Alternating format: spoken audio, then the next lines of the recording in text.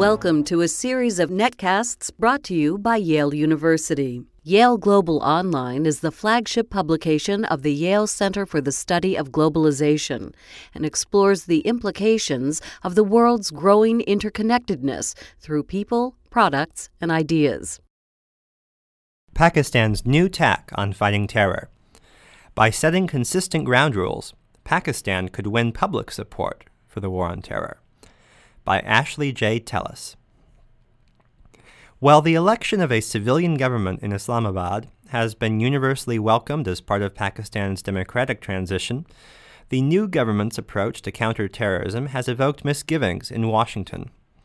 Reacting to what is viewed as President Pervez Musharraf's U.S.-backed militarized effort to defeat terrorism, the elected government, headed by Syed Yusuf Raza Gilani, has sought a more balanced policy, combining force with a civil dialogue with misled extremists. Instead of dismissing this as yet another bound-to-fail approach, Washington should be patient and let Gilani recover the legitimacy of Pakistan's counterterrorism policy.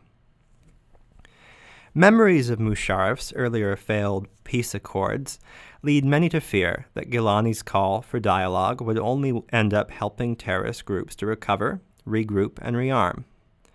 That could well be the case, but before drawing any strong conclusions, several dimensions of Pakistan's new counterterrorism policy deserve careful attention. Although the effort at negotiating with insurgent groups has been advertised as a bold policy departure by the new regime in Islamabad, Gilani called it fighting terrorism our way, it is not unprecedented. The Gilani government is quick to point out that the new approach has three important differences from Musharraf's abortive attempts. First, no talks will be held with anyone refusing to lay down arms, he says. Further, negotiations will be conducted only with entities capable of being reconciled, and not with those whom the distinguished Pakistani diplomat Tanvir Ahmed Khan has aptly labeled eternal warriors. Finally, negotiations would involve neither the release of terrorist detainees nor the permanent abdication of force should discussions fail. Gilani, in effect, thus seeks to drive a wedge between the inveterate terrorists and their tribal supporters.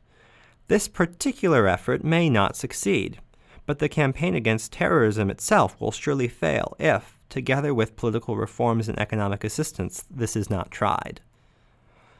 Although negotiating with dissatisfied groups is also packaged as if it represents a fresh, unified approach, the civil dialogue, in fact, covers separate discussions with different insurgent groups, conducted by various state actors such as the central government, the provincial administrations, the Pakistani Army, and the Inter-Services Intelligence Agency.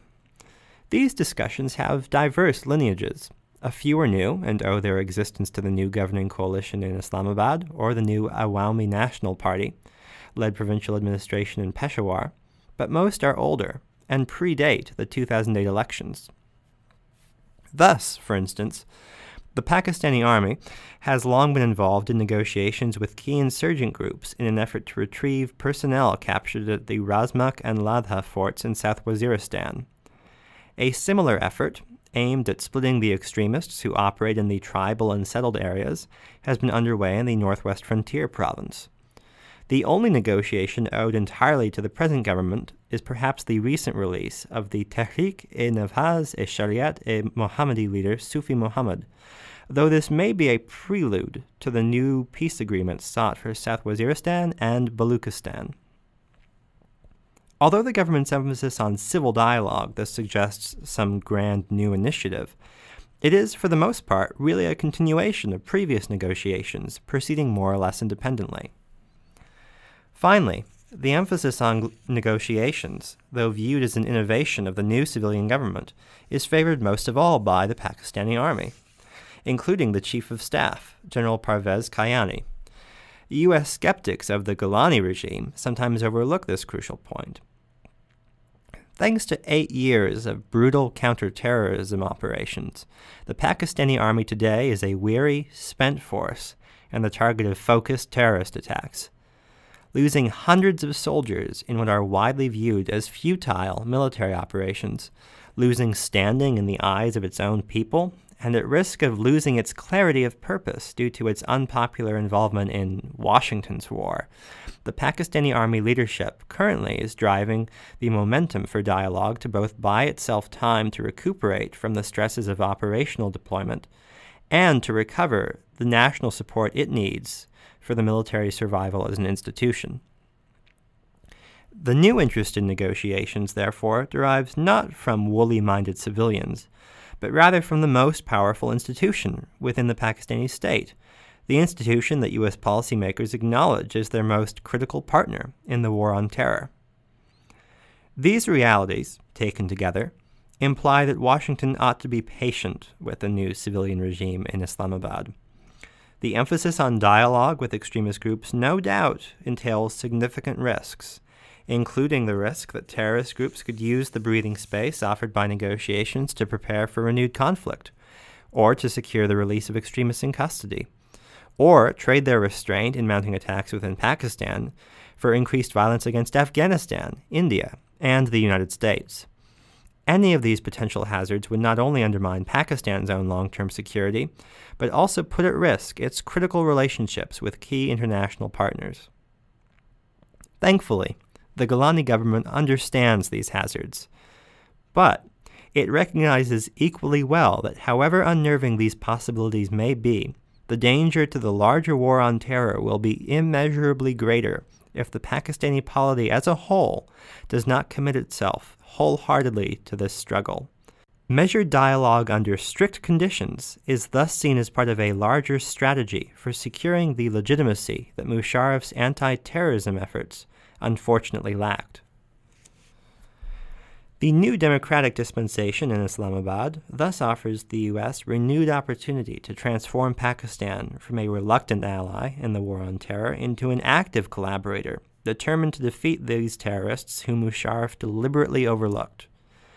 To enable Islamabad to pursue such a course, however, the U.S. must respect and strengthen Pakistani democracy just as much as it seeks to encourage active Pakistani involvement in combating terrorism.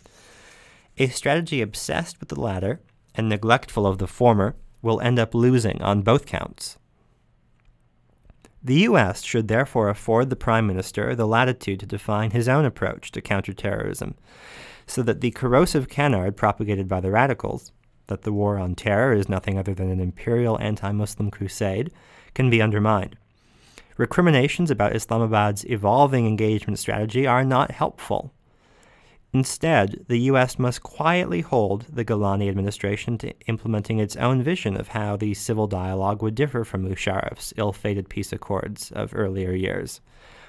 If the new emphasis on dialogue produces agreements that are transparent and enforceable, results in neither the ejection or the surrender of hardened extremists, both domestic and foreign, precludes the release of terrorists already in Pakistani custody, and aids the integration of dissatisfied tribal groups through laying down of arms and returning to traditional society, it could contribute more to the success of counterterrorism than some of the kinetic operations conducted by the Pakistani military over the years.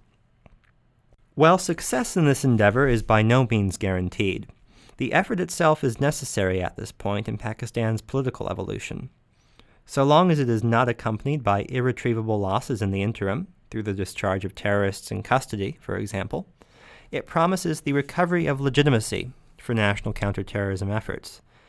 This legitimacy is essential if the Pakistani government is compelled to change tack in the future and resort to the use of force. This and other Yale Global articles can be found at yaleglobal.yale.edu.